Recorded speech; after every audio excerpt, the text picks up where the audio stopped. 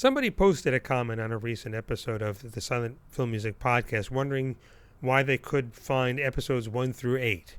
At some point several years ago when I moved my podcast and blog over onto my main website, I don't know what happened in the import, but those episodes didn't come over. I have the files, and what I'm going to do to make them available again for anybody who wants to hear how this all started is I will reissue them one at a time in this podcast feed, so they will be listed there, baby pictures, if you will, of the Silent Film Music Podcast, making the episodes 1 through 8 available again. That's fantastic.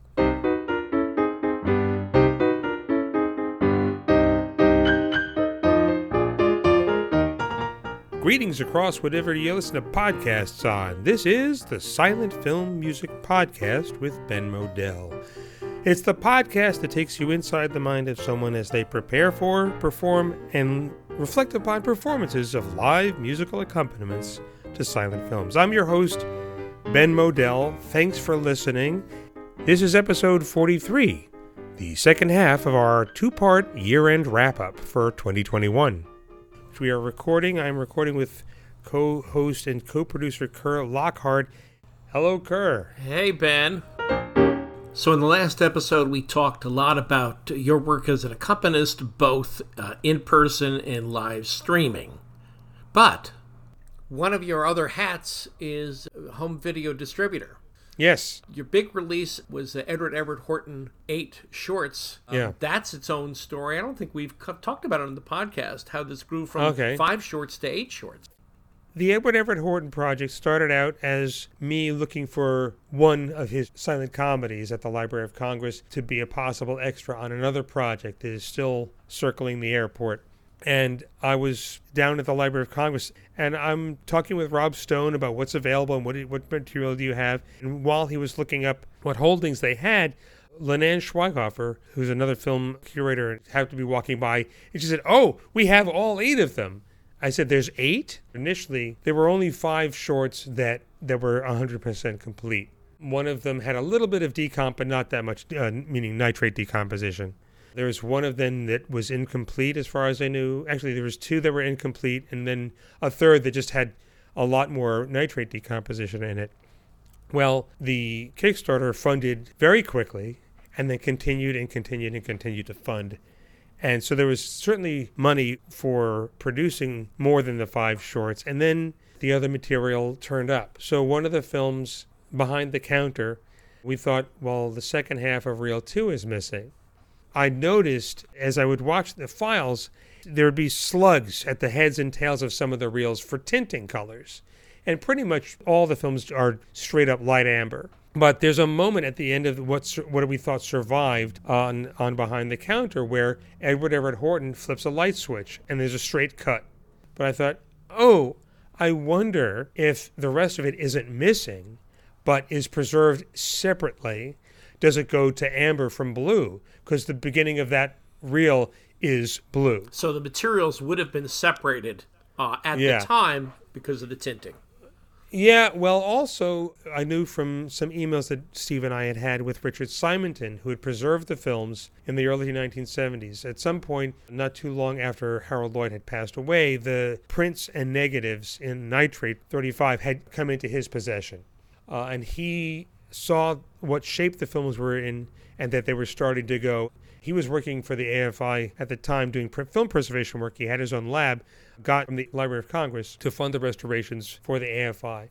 And one of the things that Richard had told me and Steve was that he sourced negative and positive. And then I thought, oh, I wonder if that reel 2, the part that's missing, is actually negative or a positive element. And George Willman went into the vaults and found the other half. And the same thing happened with the other film that we thought was incomplete.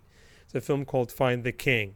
There were 2 1,000-foot rolls, and we looked at one of them, and it has these little slugs in it, part 1 and part 3 and part 6 and part 8, handwritten. I remember the same thing about positive and negative, and I thought, oh, I wonder if the other roll isn't actually a print of this, but if it's parts 2 and 4, the parts that were missing. And I sent a screen grab to Richard of those slugs. He said, "That's my handwriting." So again, they went into the vaults and found the other roll, and sure enough, it was an exact match. It seems so often in film, rediscovery, and curation that things are simply unmarked or mismarked. Right. The stuff is right there. Yeah, so this is the thing, and we've turned up stuff either on purpose or by mistake because of that. And it's not out of negligence. It's very easy to say, "Oh, why didn't the lab do this?" and "Why didn't the archive this?" or whatever. There's so much film. So much film, and the number of people that are available to go through it and wind through things and see, "Oh, what's this? Oh, this is actually this." And there's a huge disconnect between the two things, and it's easy to think that an archivist like Willy Wonka's chocolate factory, anytime somebody sees that something's decomposing, 5 little green men hop out, take the thing and rush it off the lab, and there's endless amounts of money to preserve everything. But sometimes you have to play, detective. Sometimes if you search for something, let's see, how could this have been misspelled or misfiled? And you find things. It's not just film. Like anybody who does any kind of cataloging work, it's just a data entry error or something like that. So that's how it became 8 shorts. So we now had the extra material for Find the King. We found the second half of Reel 2 of Behind the Counter. And then everybody convinced me the sequence with all the nitrate decomp in the first half of Call Again. There's just one section of it where you just can't see anything, but the rest of the film was passable, and Ben Solovey of Origins Archival, who did our digital restoration, really was able to iron out some of the decomp so it wasn't so difficult to look at. So now we have the other 3. We had money for me to score them, for us to produce them, to have the digital restoration done on it, and that's how it expanded into a 2-disc set of 8 shorts. So the reviews, both professional and personal, have been great on the Horton set. It's gotten a great reaction, and you finally got to show some of them with an audience. Yeah, late this year. It was great. The films look great. They're really well produced because they were produced by Harold Lloyd. Suzanne Lloyd is thrilled that they're available. She's known about them and knew they were good and has wanted people to get to see them. And so we programmed Dad's Choice, which is really, that's like Charlie Chase and Limousine Love. It's at that level. And we showed it at Capitol Fest, and the audience reaction was out of this world. And the same thing when we showed Find the King, Scrambled Weddings, and Dad's Choice at the AFI Silver. What was really exciting for me was we started the program with Find the King, which I told the audience, you are the first movie theater audience since 1928 to see this picture. And I lived with these things in a vacuum. I knew it was funny, but you don't know where the laughs are. There were more laughs than I thought.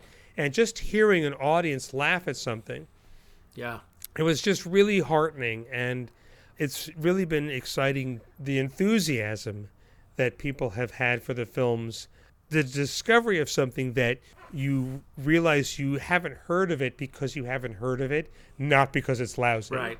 We should mention for the podcast the Lloyd connection, in that the films were produced by Harold Lloyd's company, Harold Lloyd, with many of his staff. The same people. And under the name Hollywood Productions. I did a show in Albany at the Linda, WAMC's Performing Arts Studio, and we showed The Kid Brother.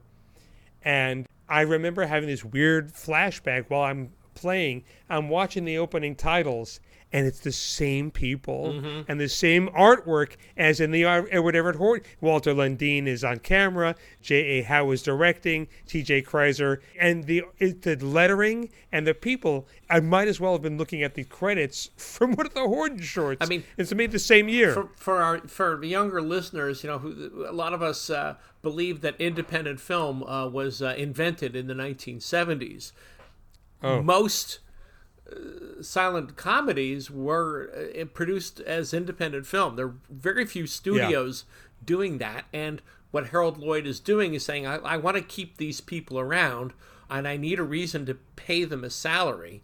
I said I don't want them to lose them because they've got to go off and take another job and feed their families. So in order to keep them together, let's make some things, because I'm not ready for another feature, whether it's I don't have an idea or just I don't want to make too many features. I think he was somebody who was very aware of avoiding overexposure and worked a very long time in his films. And most of them, they would spend a year on a feature. And if you look at the places where there are studio comedies such as Reginald Denny, they thought nothing of 3, 4, 5 films in a year. Sure.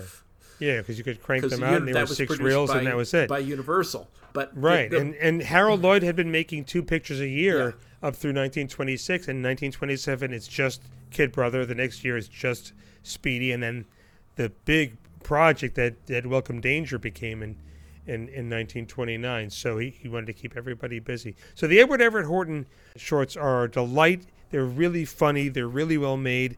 And his persona is he's the same guy as we all know from Top Hat and Here Comes Mr. Jordan and everything else. It's just you don't hear him. You see him running around a little bit more. You can hear him in your mind. It's like watching a W.C. Fields silent movie. Yeah. You can fill it in. And he had that persona already worked out on stage when he made these comedy shorts. And some of the title cards read like dialogue that you would imagine him saying. I want you to stay here for the night. I'm sorry, I can't do it. Oh, but you must, old man, really. You see, at the moment, I'm having a sort of a problem with my valet. Oh, well, what do you want me to do, press your pants? Oh, no, you couldn't. You wouldn't know how. No, you don't understand. It's my man, Bates. We've had a bit of a tiff. Oh, how terrible. You didn't come to blows or anything? Nothing like that. We're not speaking to each other. We've had rather a clash of taste. You see, Bates insists that a square tie is the only possible tie that can be worn with evening clothes. A square tie, imagine. I prefer the butterfly. It was really the overwhelming support from fans. A typical Kickstarter for me is 320, 360 backers. We had over 550. Fantastic. And also there's a lesson to take away, fans, is that, even after the Kickstarter has reached its goal, there's good reasons to keep contributing, not only that you're going to get the product, but that the product keeps getting better and better. Yeah, if there's more things to expand to, like we did with the Alice Howell set, that went over its budget, and it turned out there were a couple more shorts that we wanted to add, and so that got added onto the project. So sometimes that's possible. Let's hear a bit of that performance of Harold Lloyd's film The Kid Brother at the Linda, the Performing Arts Studio public radio station WAMC in Albany, New York. This is recorded by the Linda's staff with excellent room ambience, and it is from a scene early in the film when Harold is churning butter and then chasing a wayward shirt which has escaped a laundry line.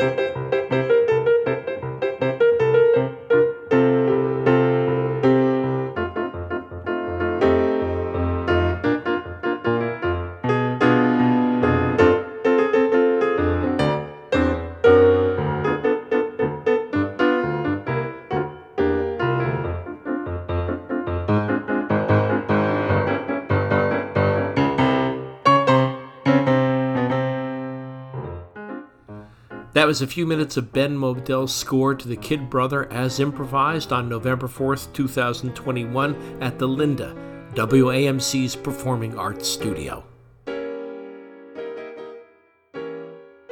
So another big project for you in 2021 is you did a lot of writing.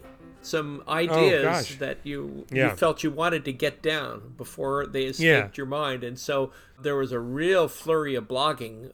Yeah, I embarked in January on a project to blog on a regular basis, which is something else I've been trying to do, and I've been getting better at it over the last couple of years. Just to sit down, write something, and post it. It doesn't have to be Hemingway or Benchley, but the act of showing up, writing something, sharing something, not in a diary or reporting on shows I'd done kind of way, but something I wanted to get out. And one thing I'm really interested in, and which is the basis of the course I teach at Wesleyan, is what I call the language of silent film, but just the storytelling language and what the components are. The class I teach watches the development of it from the early teens through the end of the silent film era, where gradually more and more of it's left to the audience to assemble in their head. But what I wanted to write about, and it wound up being 65 or something like that posts over the course of most of 2021, was just to put it out there and say, this is what silent film is, this is what silent film is not, this is what is not silent film. Because the phrase gets bandied about a lot and is not always understood correctly. A lot of what people think of silent film is based on spoofs from the 1930s, 40s, and 50s. Recently, for some anniversary of Monsters, Inc., the folks at Pixar thought, oh, you know what would be funny? Let's put out a 4-minute cartoon that looks like a silent movie cartoon of Monsters, Inc. And it looked like these people had never seen a silent film before. They added the dust and the scratches and the flicker, and the title cards had those frilly borders. And thanks to Tommy Stathis, there's so much silent animation available on disc. You would think that animators would have looked at a handful of these things to get an idea of what they looked like to try to be authentic. And maybe the whole idea was, let's not be authentic. Let's just do what we think a silent movie looks like. So I embarked on this project to post blogs one at a time about different facets of what I believe silent film is, what it isn't, and most importantly, why it still works. Why is it that these movies from 100 years ago, there are teenagers, little kids, all the way up to people in their 90s who love these things, who enjoy them, who discover them, and still like them, even though culturally they're from another era, generations ago. Yeah, and they're no longer propelled by nostalgia, which was the guiding principle when I was first coming across them, and I was a tweener in the mid-'60s. And my grandparents saw, I mean, even my father could remember seeing The General in a movie theater. Yeah. So there was a big nostalgia, but that's all gone. Nostalgia's not part. Right. But we have a historical bad habit. When I would teach American history, we tend to look on the American colonial period as simply a prelude to the creation of the American Republic, as if that was inevitable. That was the only thing that was going to happen. And anything that happened in the colonial period has no value unless it has to do with the creation of the Republic. So therefore, we look at silent film as some kind of incomplete half-step towards real film, which begins with color and sound, and now film is complete. Up to then, it was just sort of, it was kind of disabled film that you had to make excuses for. And not instead of saying, no, this is a form. This is its own It's a separate medium. It's a separate medium entirely. It's a completely separate medium. This is what film. It's just the unfortunate title that it's been given makes it sound like you're going to have a bad time. One of my analogies is like silent film is like, we're going to go to a bar, but it's in a library. Oh, movies. Oh, silent. Oh, I have to hold my breath. No. It's just they hadn't figured out how to do sync sound. There's no way around it. People have always tried to, what else can we call it? And I have come to call it classic film with live accompaniment. I don't want to say silent because people will run like in the Casper the Friendly Ghost cartoon. what it is about silent film that still works is that it's a right brain experience. Your right brain is much more involved, and this is the thing that I talk about in my class, and we show examples and discuss, and that I cover in these blog posts, is about what gets left out and the different ways it gets left out. And then also, once you establish what that universe is, in terms of, okay, we don't have to give you, we can just give you suggestions of things and just give you little bits of this. Plus, you have the speed up, which is absolutely part of the language. It's absolutely part of the form, where it allows you this latitude and this freedom to create something in terms of story or gag or illusions of time that's much more poetic, where you can create gags that don't exist in reality. You can dispense with traditional linear narrative.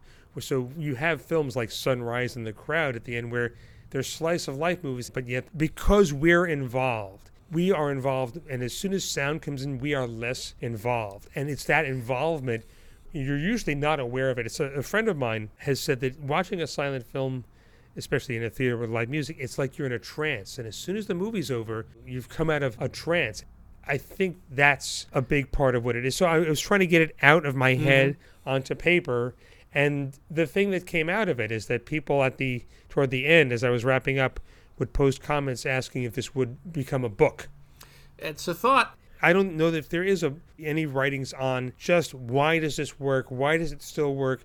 Why does this work anywhere on the planet? I mean, I've had this experience when I went to South Korea, and I played for Steamboat Bill Jr. and the Freshmen in front of 3,000 South Koreans in Jecheon outdoors, and the laughs were exactly the same. Not only here's a punchline and they laugh, but the kinds of laughs, the build. I had played for Steamboat Bill Jr. several times that year already, and it was absolutely identical. So this is what the universal language part of silent film is. So will this become a book? I have a lot of work. I printed it all out. It's a mess. It needs a chiropractic adjustment, but I think that this will be a project for 2022, is putting together whatever I wind up calling this and self-publishing it. We'll see, but this is something that won't be finished till the end of next year.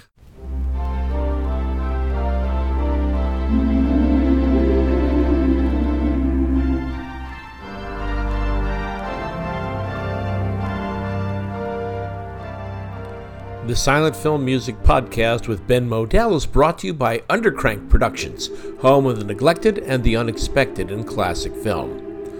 Although her skills and talents have been overshadowed by the details of her personal life, Marion Davies was one of the best light comediennes of the silent era. As with Roscoe Arbuckle, it's high time to redirect our focus to her film persona and her acting, not her life. Beauty's Worth tells the story of a high-spirited girl longing to break free of her Quaker family and enter society. At first, she is humiliated by the snobbish group, but she turns the tables on them, and at last, her choice between two suitors leads to an understanding of her true values and her own beauty's worth. The film boasts designs by the famous Joseph Urban, as well as beautiful vistas of the California coast. To be clear, this is not the blurry, unaccompanied print you can find on YouTube. It is made from a digital scan of a 35mm print from the Library of Congress with a brand new stereo score for theater organ by Ben Modell.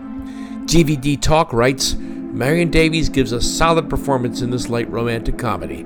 The newly composed score fits the film well, and the print used to make the DVD is really outstanding for a film from 1922. This gets a strong recommendation. Beauty's Worth is presented in association with Ed Lorusso and with the cooperation of the Library of Congress. The region-free DVD is available at Amazon, Deep Discount, the TCM Shop, Critics' Choice, and at any vendor of classic film entertainment. Since we've talked about 2022, why don't we just keep on that track? I know that Undercrank has a couple of things in the chamber, not Kickstarters, but you've got product that's nearly ready for release in 2022. Do you want to talk about those?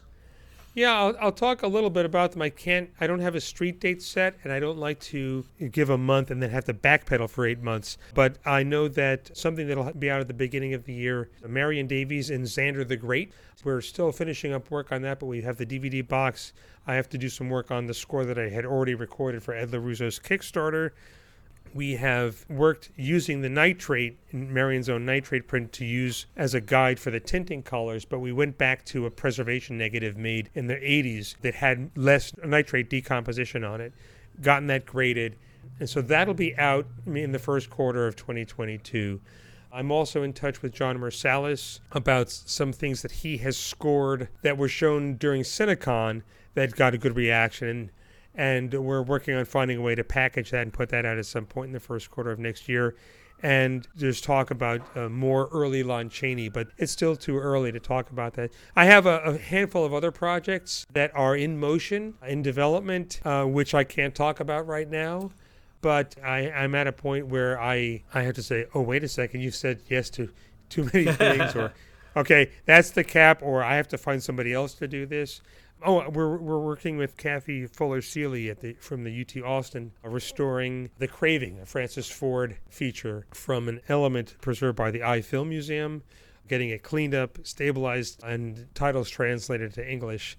But none of this would really be moving forward if it wasn't for Crystal Kui, who's the associate producer on my DVD project. She approached me a couple of years ago about wanting to help out, and I'm spinning so many plates, not only with DVD and Blu-ray production, but on top of shows and live streams.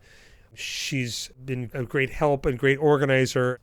The video essay on the Edward Everett Horton set, which everybody keeps talking about, yes, Steve Massa wrote it and he narrates it, but this was her project. She wanted to do that. And what I love about it is that it eliminates the need for a booklet. Mm-hmm. And reading glasses to read the booklet, and a microscope to read the... And the 9-10 minute video essay, that was something she wanted to do, and that's something we'll probably do for some of the other projects, like Andrew Simpson's project. He kickstarted that funded, went over the funding goal, a film called Back Pay, which is an early Frank Borzage film, which he directed. It was written by Francis Marion, and the reason, again, speaking of somebody named Marion, the reason it exists, it was produced by Cosmopolitan Productions, and Marion Davies, she made sure she had a print of everything that Cosmopolitan produced, pretty much, whether she was in it or not. And there's a lot of stuff at the Library of Congress that's from the Marion Davies collection, whether on nitrate or preserved to 35 safety, that's from her collection. And you don't think of Marion Davies as a film conservationist. Some of the prints are from the 20s, like Zander The Great is a show print. The nitrate print is a show print from 1925. Some of the Marion Davies silent films from the early 20s are prints that were struck in 1934, 35. So maybe she had them printed, but still nitrate. She's an important... still nitrate, but I think that she's an unsung hero of film preservation in that way, in the way that a lot of stars, they made their films, that was it. But maybe it's because, I don't know if Mr. Hearst paid for them or whatever it was, but she did seem to have prints of everything. We'll find out, I'm sure. Lara Gabrielle Fowler's exhaustive biography of Marion Davies that'll be coming out next year will answer a lot of questions about that. And that's something I'm looking forward to. As much as I only released one DVD in 2021 and I did 0 Kickstarters because I couldn't handle it. I don't know about you. I don't know about anybody listening. But 2021, it was just a difficult year to stay focused on things. And I think we all not only took longer to finish things, but we all cut everyone a little more slack because we were all just going through it. So as few releases as there were for me in 2021, I am expecting an uptick next year, as long as I can stay on target and don't get swallowed up in scoring projects, which has also had an uptick. What other things are we hoping for in 2022? Well, we're hoping for a Mostly Lost. Yes, yeah. As long as everything with vaccines and health and the pandemic move in a positive direction and positive enough direction that the Library of Congress can resume at some point in-person screenings, that there will be a Mostly Lost. We're all going to hold our breath and wait and see what happens with that. The Silent Clowns film series, we are still waiting on a checkered flag being waved by the New York Public Library at large, since that branch is part of the public library. And public gatherings have not been okayed for any of the branches just yet. Like all art cinemas, it's all case by case. A film forum has been open with no masks. MoMA has been open but with masks, and you have to show proof of vaccination. I don't know what they're doing at the Museum of the Moving Image. It's case by case. The other thing is that there are a handful of places that I have started playing that I had never played before. Epsilon Spires up in Brattleboro, I will undoubtedly be back there. Same thing for the Linda up in Albany. I will be playing in Rahway at some point next year. I know that there's an initiative with the Garden State Theater Organ Society that's being spearheaded by Bernie Anderson to do some more silent film events in general than they usually have. So I'll be back at Rahway at some point. There are places like Amherst Cinema and the Museum of Fine Arts in Houston who I've done live streams for, where once it's safe for them to do in-person things again and fly me out there or whatever, I may be going out to those places. But I'm curious to see how the virtual silent movie theater progresses in 2022. The name I've come up with for it temporarily is a Silent Cine-Stream. I'll see if that's catchy or not. So that's a project, to be clear, where you're branching away from comedy and getting into repertoire. Yeah, the PD classics, the things I've been live streaming with other art house cinemas where they've ceased offering that. And I think that in addition to what I'll undoubtedly continue doing with the Cinema Arts Center, to continue doing silent film features or other programming that's outside of what the Silent Comedy Watch Party is, doing something once a month or once every 2 months on a weeknight and starting at a time that's palatable for East and West Coast. I think if I started a show at 8:30 p.m. Eastern Time, it might work out for everybody. Not so good for England and Australia, but at least in the U.S. And I can tell you that Steve and I will be presenting a program of Edward Everett Horton comedies for the Slapstick Festival in Bristol, UK, virtually, as we did with, I think we did Laurel O'Hardy last January. And there will be some information about other things coming up in New York City in the beginning of 2022 that we'll tell everybody about on the next episode.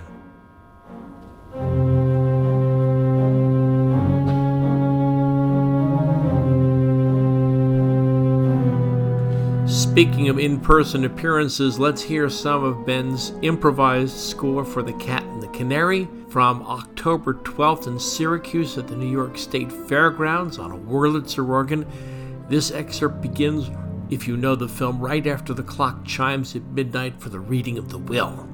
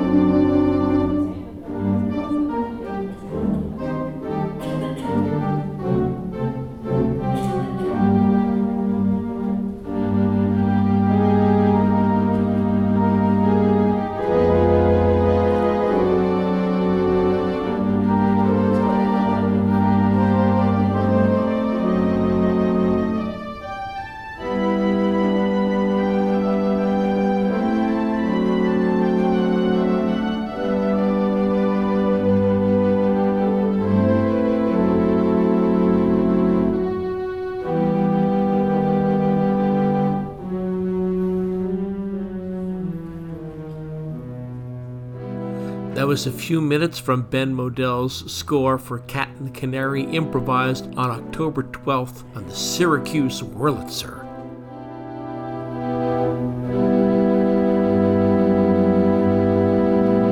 You recently finished a series that was in memory and honor of Eileen Bowser, and I wondered if you wanted to say something about her. Yeah, that's ongoing right now. It's organized by Ron Magliozzi, and in January of 2021, I think, we had Ron on as a guest on the Silent Comedy Watch Party. And anybody who wants to know more about Eileen Bowser, go to my YouTube channel, which is youtube.com/silentfilmmusic. And if you just search for Eileen Bowser or Ron Magliozzi, you'll find that show.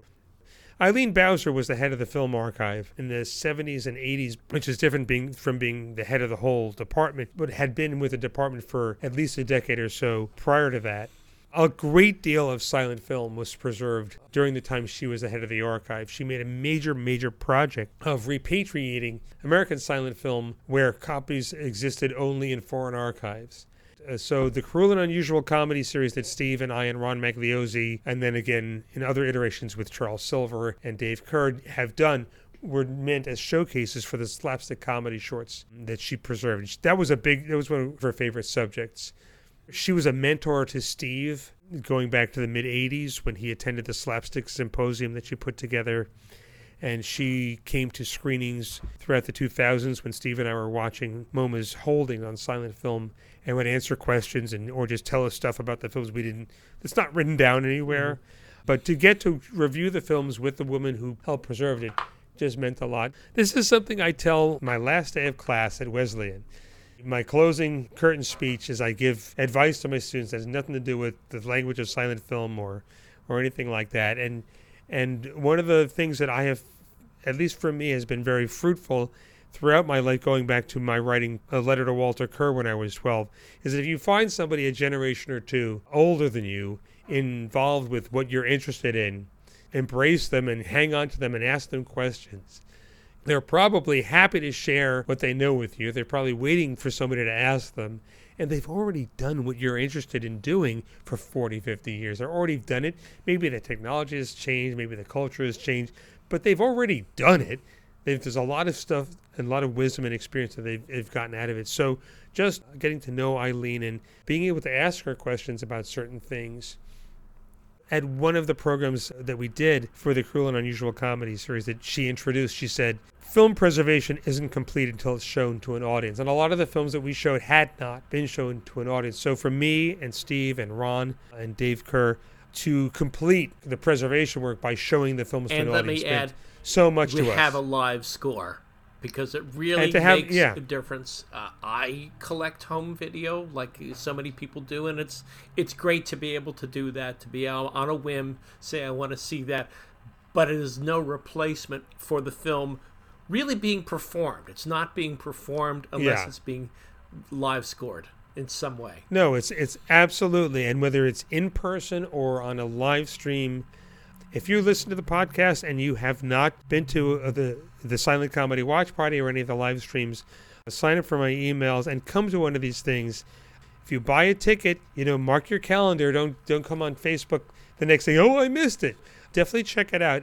Just knowing as you do in an in-person show that somewhere out of the corner of your brain that there is a person somewhere on planet Earth, as if they were in the room with you, creating a score just for you. Look at what you're looking at, and they're reacting in real time as you're reacting, and it's an organic experience.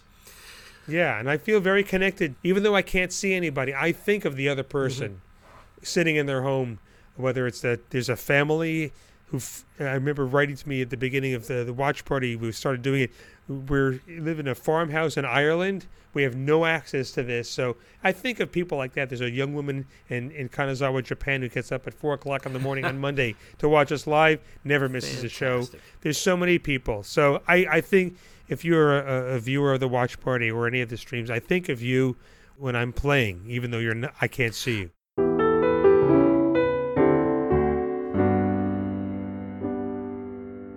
let me use the opportunity before we sign off. I know Steve has his recommendations, and I just stumbled up across a few things that I would love to share. One is a film which has been shown recently on TCM. I think it was completed in 2018, but it was just distributed on TCM and on home video this year. It's called Cartoon Carnival, and it's a really nice 90-minute summary history of silent film animation. And the ingenious thing about it is it is structured through the eyes and experience of Tommy Stathis, the leading collector and preserver and restorer of that form. And it's really a kind of a film about Tommy, kind of a film about the films. It really does cover that material. You know, anybody who teaches film can buy a copy in 90 minutes. It really doesn't. Nothing covers that subject better. It's really a very nice package. The other thing, and I think you mentioned this somewhere in the social media, Ben, is the latest issue of The Lost Laugh is out. It's a magazine out of the UK. It's a digital magazine. It's absolutely extraordinary. It's packed. This issue is over 50 pages. There's a page about Edward Everett Horton. There's a nice article on the Demi-Clowns, which includes Douglas MacLean and Johnny Hines, both of whom have Undercrank releases. It's just packed with content, and it's free. So Google The Lost Laugh, not The Last Laugh, but The Lost Laugh. Lost Laugh. And when you Google The Lost Laugh, you may wind up with a YouTube listing for a film called The Lost Laugh, which is a Wallace Lupino short that was lost until I found it. So his site and his magazine is named after that comedy. That's a wonderful small world. And the last is, as you know, Ben, I have moved from the New York City area to the D.C., Maryland, Virginia area, and I'm really excited because in April, the Maryland Symphony Orchestra, which plays in Hagerstown, is going to be live accompanying comedies by the Giants. I don't know, they haven't given the titles, but they say Chaplin, Keaton, Lloyd. So I'm going to be going up to Hagerstown because I've heard Ben play, and I've heard other keyboardists and some small ensembles, 4 or 5 people, the Alloy and things like that. But I have not heard a symphony, so I'm super excited about that. Oh yeah, no, that's a completely different experience, and someday we'll talk about my playing the piano and celeste part for City Lights in Norway. If I haven't already covered that, you've which promised is a heck that of an story. experience. We'll get to it next year. But but if you ever get a chance to see a silent film with an orchestra, go. Well, that's our show. This has been episode 43 of the Silent Film Music Podcast with Ben Modell, part 2 of our 2-part series, wrapping up 2021. It's the podcast that takes you inside the mind of someone as they prepare for, perform, and reflect upon performances of live musical accompaniments to silent movies. I'm your host, Ben Modell. I'm a silent film accompanist, historian, and presenter, and I'm here as I am every time with my co-host and co-producer, Kerr Lockhart. Hi, thank you. Thanks for editing all of this down to a palatable length. We want to thank you so much for listening to the podcast, for supporting the podcast, for supporting any of the live stream shows that I've done, the DVD releases, and really for supporting silent film in any way you have throughout 2021. It's been a challenging and crazy year. We're not out of the woods with all of this yet, and we look forward to whatever 2022 brings us. We hope you stay safe, stay healthy, stay well, and have a good holiday season and a good New Year's.